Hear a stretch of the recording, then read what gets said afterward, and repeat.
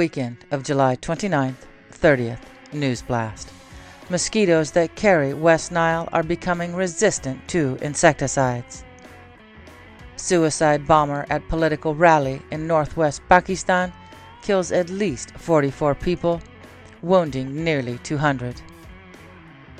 American woman and her child kidnapped in Haiti. Yee's Twitter account is unsuspended months after it was banned over swastika post. 3 dead after small plane crashes into hangar at Southern California airport. Israelis stage massive protests after government pushes through key reform. 13 voters rescued from Potomac River during severe thunderstorm. Director Oliver Stone declares he made a mistake when he voted for Biden.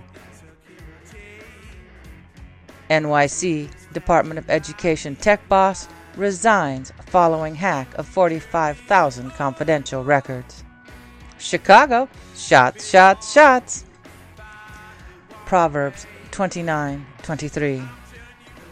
Pride brings a person low, but the lowly in spirit gain honor. How good is your aim?